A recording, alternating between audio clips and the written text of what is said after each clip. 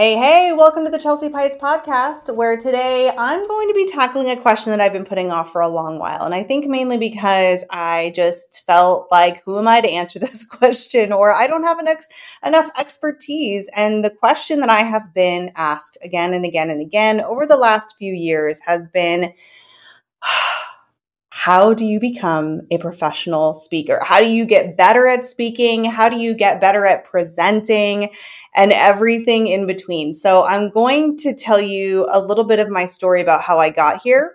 And then I'm going to give you some of the things that I wish I would have known earlier in my career that I do now and have absolutely saved me time and mental space. So with that, let's dive into the show. I hope that we're connected on the gram. You can find me at chelsea.pites.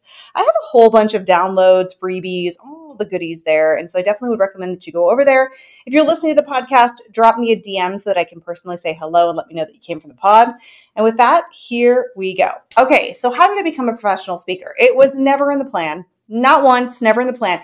Never did I think I was going to be a real estate agent, and never did I think I was going to be a speaker nor a real estate coach. So it happened very organically. And I truly believe that my purpose in this lifetime is to inform people, to empower them, to be a teacher. I'm passionate about being a teacher. And so it's perfect that I am in and around coaching / teaching. And I think that speaking is one of those components of teaching. And so it really simply started with someone asking me a question of how to do something, most likely on Snapchat, because that's really kind of where I got my main start on social media, and my passion was Snapchat. And so someone probably asked me, can you help me with this? And then I showed one person, and then we had two people. And then I did a little class, and little classes became medium-sized classes, and medium-sized classes became large classes, local events and associations. And then I started writing for Inman. I was a contributing author. And then I started speaking there. And from there, it just sort of took off. And I spoke for years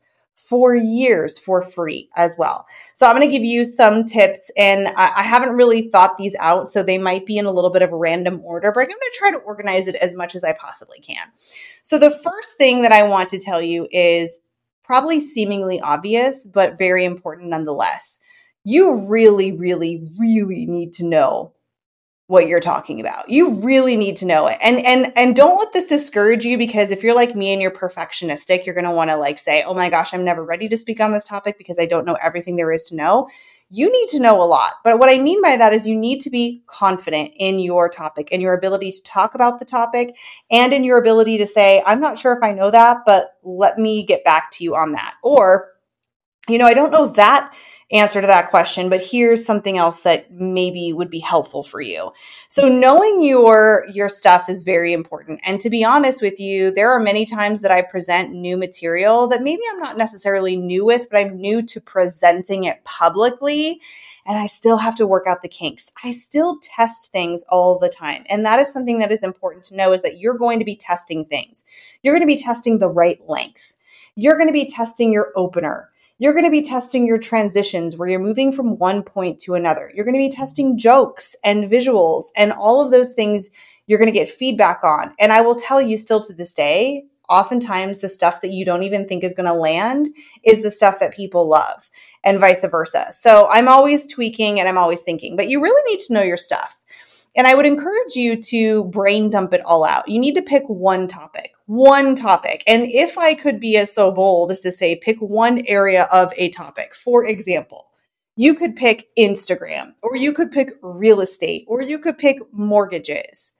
But what about it in one section can you talk about specifically? Is it Instagram Reels? Is it Instagram Stories? Is it the graphic side of it, or creating templates, or creating your posts or your carousels?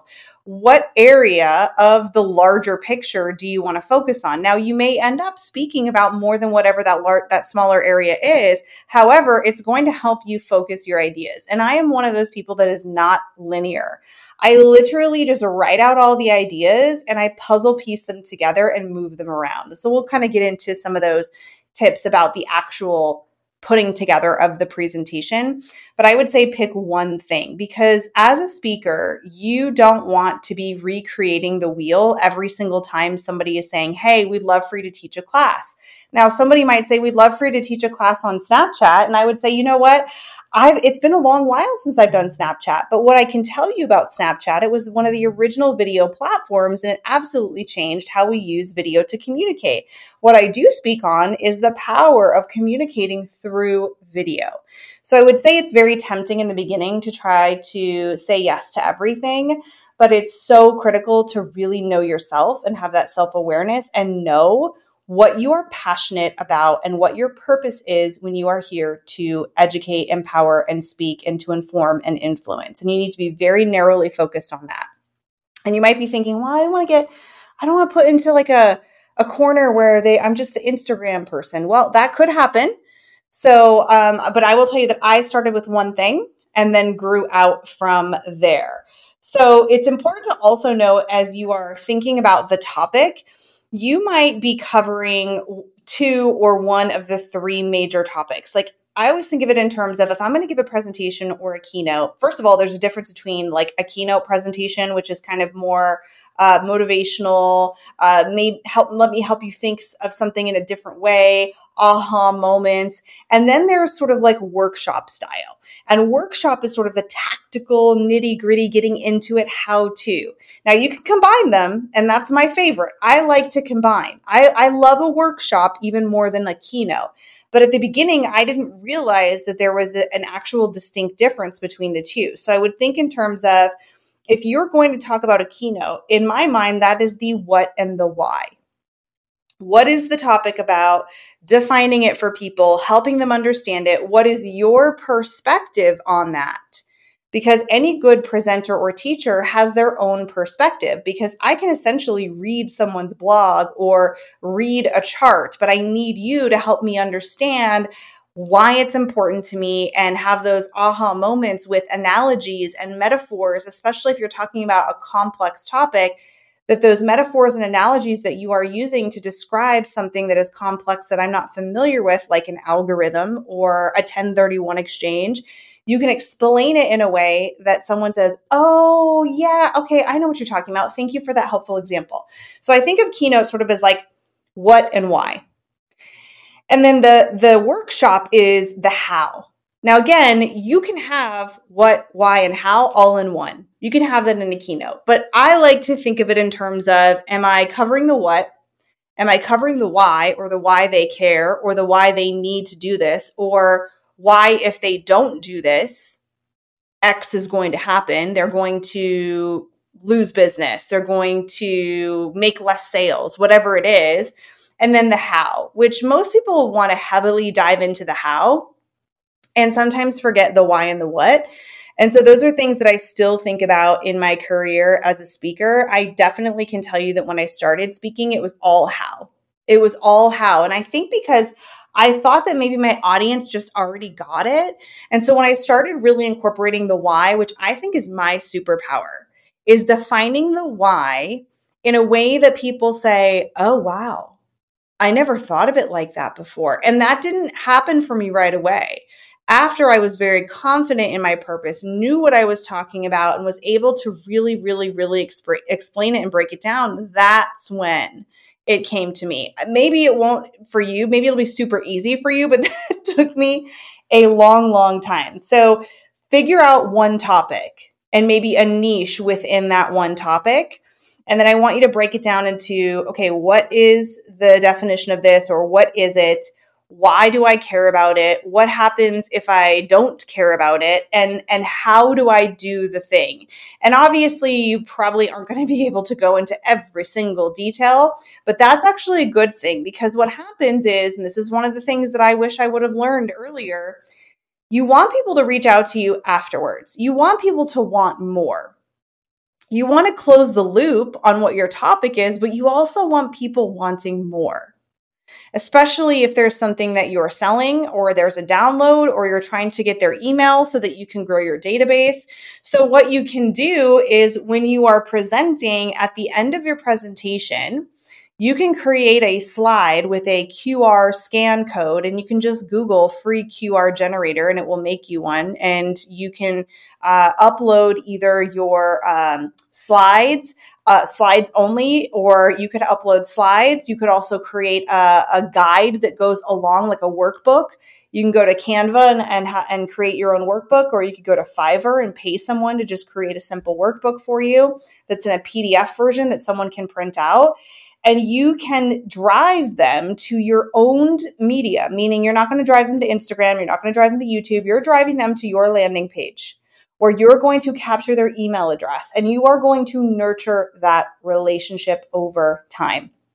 Like one of my favorite email relationships, I'm calling it, or nurture campaigns is Amy Porterfield. I don't know if anybody's ever signed up for anything that Amy has done. First of all, she provides incredible value. Her downloads are amazing.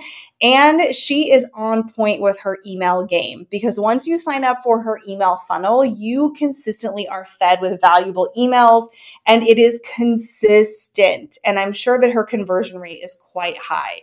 So one thing that I didn't do when I first started speaking is I never gave people a call to action to reach out to me for the next steps. I never told them, hey, go here. And also I have this companion workbook. I have this guide. I have this download. Oh, by the way, I coach people. Yeah, believe it or not, I didn't even tell people that they could work with me. You need to tell people what the next best step is and how they can get more of you. I don't even care if you don't have anything else made. If you want to grow your business, you will rise to the occasion. So if you tell people that you're going to be able to meet with them or they can coach with you, you'll figure it out. The problem is we have too much time and we're like, oh my gosh, I haven't gotten this learning management system and I haven't figured this out. When I first started coaching, I didn't have any of that. I didn't even have a website. You will figure it out as you go. Don't not letting the plan in front of you or having all the things in place stop you from doing that. But you do need to tell people specifically for sure what to do next. So I really, really wish that I would have thought of that. My friend Katie Lance taught me that, and I thought, oh my gosh, that's such a great idea. And I was like, I'm not driving them anywhere, and there's no excuse not to at this point in 2023. I also would recommend not scripting your talk and not reading. Scripting, I also consider reading or relying on your slides. And that's the part where you got to know your stuff. Because if you don't know your stuff, I mean, granted, yes, you could use it as like a mental trigger, but you should be able to pretty much tell me everything that is going to be on that slide. I do not recommend making slides with a ton of text on it. This was a huge mistake that I made because I really wanted to give people a lot of value. Now, one caveat I will tell you is that every once in a while, I will have like examples, like hook headlines or calls to action. And I will tell people, now I want you to get out your phone and I want you to take a picture of this because this is going to be something that you're going to want to take home with you. And I also followed up with, oh, and by the way, if you want to download the whole workbook, you can scan my QR code. So I don't have slides unless they're designed for people to take pictures. I do not make slides with a lot of words on them. I really try to play a game of Pictionary. And this is hard. So if you're just starting out speaking, maybe you don't play this game yet. But one of the games I play with my own brain when I'm creating new content is I try to think of it in terms of, okay, here's the outline of the slides that I want to do or the content or the topics that I want to talk about. I never have them in the right order. I just have to brain dump them. I wish I could be more linear, but I can't. So I get all this stuff out and I just don't know what order I'm going to put them in. And then I start thinking in terms of, okay, if I had to describe this with just a picture or just a meme or a video clip from a TV show or a movie, how could I make this point with no words? And it's really hard, but also really fun. And a lot of times I love using Schitt's Creek clips and GIFs and memes because I feel like they have one for everything. So that is I think 2.0. First, get all your ideas out. And then what I do is I get my ideas out and then I actually type just the text on the actual PowerPoint slide. Now, a lot of people are going to tell you not to put your ideas in a PowerPoint slide, just to write them down, to put them on Post-it notes. And listen, I think that's an actually better way to do it, but I've just been doing it this way for so long that now I can't undo it. So listen to the people that are saying, put every single idea on a Post-it note, and then it's easier to move around. I 1000% agree with that. But what I do is I have my ideas, then I put them just simple text in the slides. And then what I'll do is do the Pictionary game where I try to find something that represents it visually. Because what happens for me then is it inspires me. It helps me get more creative.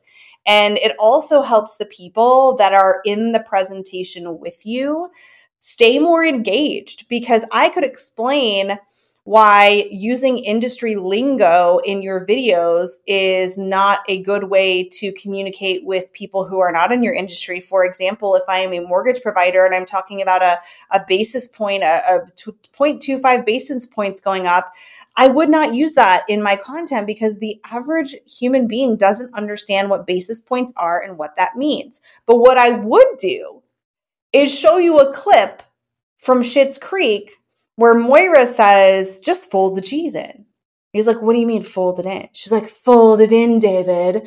David, I can't do everything for you. Fold it in. I sound like Moira, don't I? I love her. And the whole point of that is now you're laughing and you're like, oh my gosh, yeah, fold in the cheese.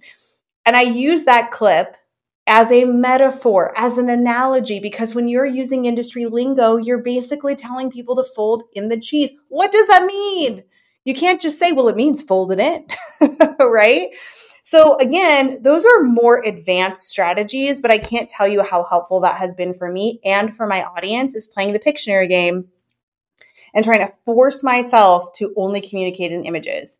I've also, for really big presentations that I have a very short amount of time on, like a TED style talk, I will script those out and try to do my best to memorize them. I do not recommend memorization because you lose the warmth cues and the connection with the other people. And if something happens, if something goes wrong, your brain is used to the beginning to the middle to the end. So it is also a really good pro tip to, once you have your sections of your presentation or your talk, maybe you're going to give them like 3 points. Like that's a good one. Like 3 points takeaway are always good, sometimes 5 points. But the 3 point, I mean, that the 3 things, that's been a classic, right? And today I'm going to teach you 3 ways to blah, blah, blah, right? Whatever it is. So those 3 things, you want to be able to have those topics prepped and ready to go and have transitions going into each one of them and connect them all, because you don't want to just have a point number 1 and then, okay, randomly now we're going to point number 2. But also you don't want to be practicing something so that if point number 3 pops up and you're not ready for it because your brain's on point number 2. So I do like to practice my presentations like randomly. I like to just go to a random slide and start talking. So I will say that once you've gotten familiar with your presentation, mix it up, because if you are trying to memorize from slide number 1 to number 2 to number 3 to number 4, if those slides get out of order or something happens, I don't even know, it's random things happen when you're presenting, you have to be able to pick up where you left off, or you have to be able to just go with the flow and do the next thing. So practice out of order. Once you have everything kind of, you're feeling comfortable with the actual topics in and of themselves. Another tip that I wish that I had known, and again, this is more of an advanced tip, I would say, the connection or the transitions or the linking of points. So going from point number 1 to point number 2, I didn't realize how important transitions were. I didn't realize that the magic happens when a skilled presenter is able to connect something that seems unconnectable, that seems unrelatable, and link it to the next topic. And so this is often what happens with storytelling. And this is something that I'm personally working on for 2023, is telling more stories, because stories activate people's brains and they start listening and they remember it more. And who doesn't want to be remembered more? So I would encourage you to tell more stories. That's definitely a pro tip that I wish I would have known in the beginning. I did not tell stories. I went right into the how to, and I just blasted with tons of information and data. So now I tell stories in between the data so that I can keep people's brains engaged. And one of the hard parts for me about telling stories is like, this is a great story, but how do I connect it to the algorithm? Right? And so that it is going to take a little bit of time, but I would recommend like what I did. I just brain dumped all of my stories. And this was really hard for me. I was like, I don't have any stories to tell.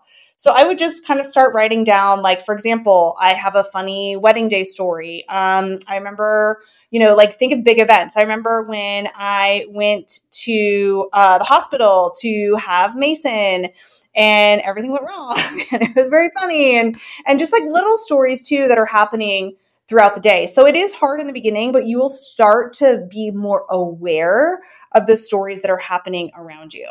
Another tip that I would give you is energy. I would highly recommend that you take a course or hire a coach. Like I know you can't hire a coach in the beginning, and I've been in this game for a decade and I just now hired a speaking coach. And I really wish I would have a long time ago. But there are courses that you can take, or you can even Google. There are so many things on YouTube University about how you are presenting. How you say it is probably more important than what you're saying. And I mean, how fast are you speaking? Are you speaking slow? Are you speaking too fast? What's your volume? You need to up the volume. Whatever volume you think you're being loud at, it needs to be louder. It needs to be louder because you're going to need to grab people's attention. Are you just speaking in the same tone the whole time? And, pauses and different types of body language and gestures. And if you're on a stage, learning how to use your body on a stage, like movement or not moving, or, not moving when you have a really important point and you want it to land, and then you pause and you wait for people's brains to go, oh. So again, those are like advanced speaking. And I don't want you to get like too wrapped up in that right now. I think the main things I would tell you, find your idea, narrow it down, use the three stage or 3 steps or 3 bullet point formula. And I also would say use the Pictionary tool as far as not relying on slides. And then lastly, I would say you need to probably speak for free. I mean, a lot of people will say, you can book things and you can basically get paid for them right away. Here's what I wish I would have done. I wish that I would have thought about bartering. I didn't think about bartering. I don't know why. I just was like, oh, okay, well, you're either paying me or you're not. But a lot of these events, not all of them, but some of them, they have a photographer there or they have a videographer. And you know what? I didn't have a speaker reel. I didn't have photos of me speaking. And you know what helps you get more speaking gigs? Videos of you speaking, photos of you speaking. I also didn't even have a website. You guys, I just got a website this year. I just got a professional website this year, and I've been doing this for 10 years. So those were things that I didn't really think of. And then you can also have people give you testimonials and, they can pay you in other ways, if you will, because those are things that definitely do help. And depending on who else is going to be speaking too, keep in mind that you could create really amazing relationships with people to do some bartering as well. So that's something that I never really thought of. And I always thought, oh my gosh, well, I'm going to have to pay for that or I can't afford it.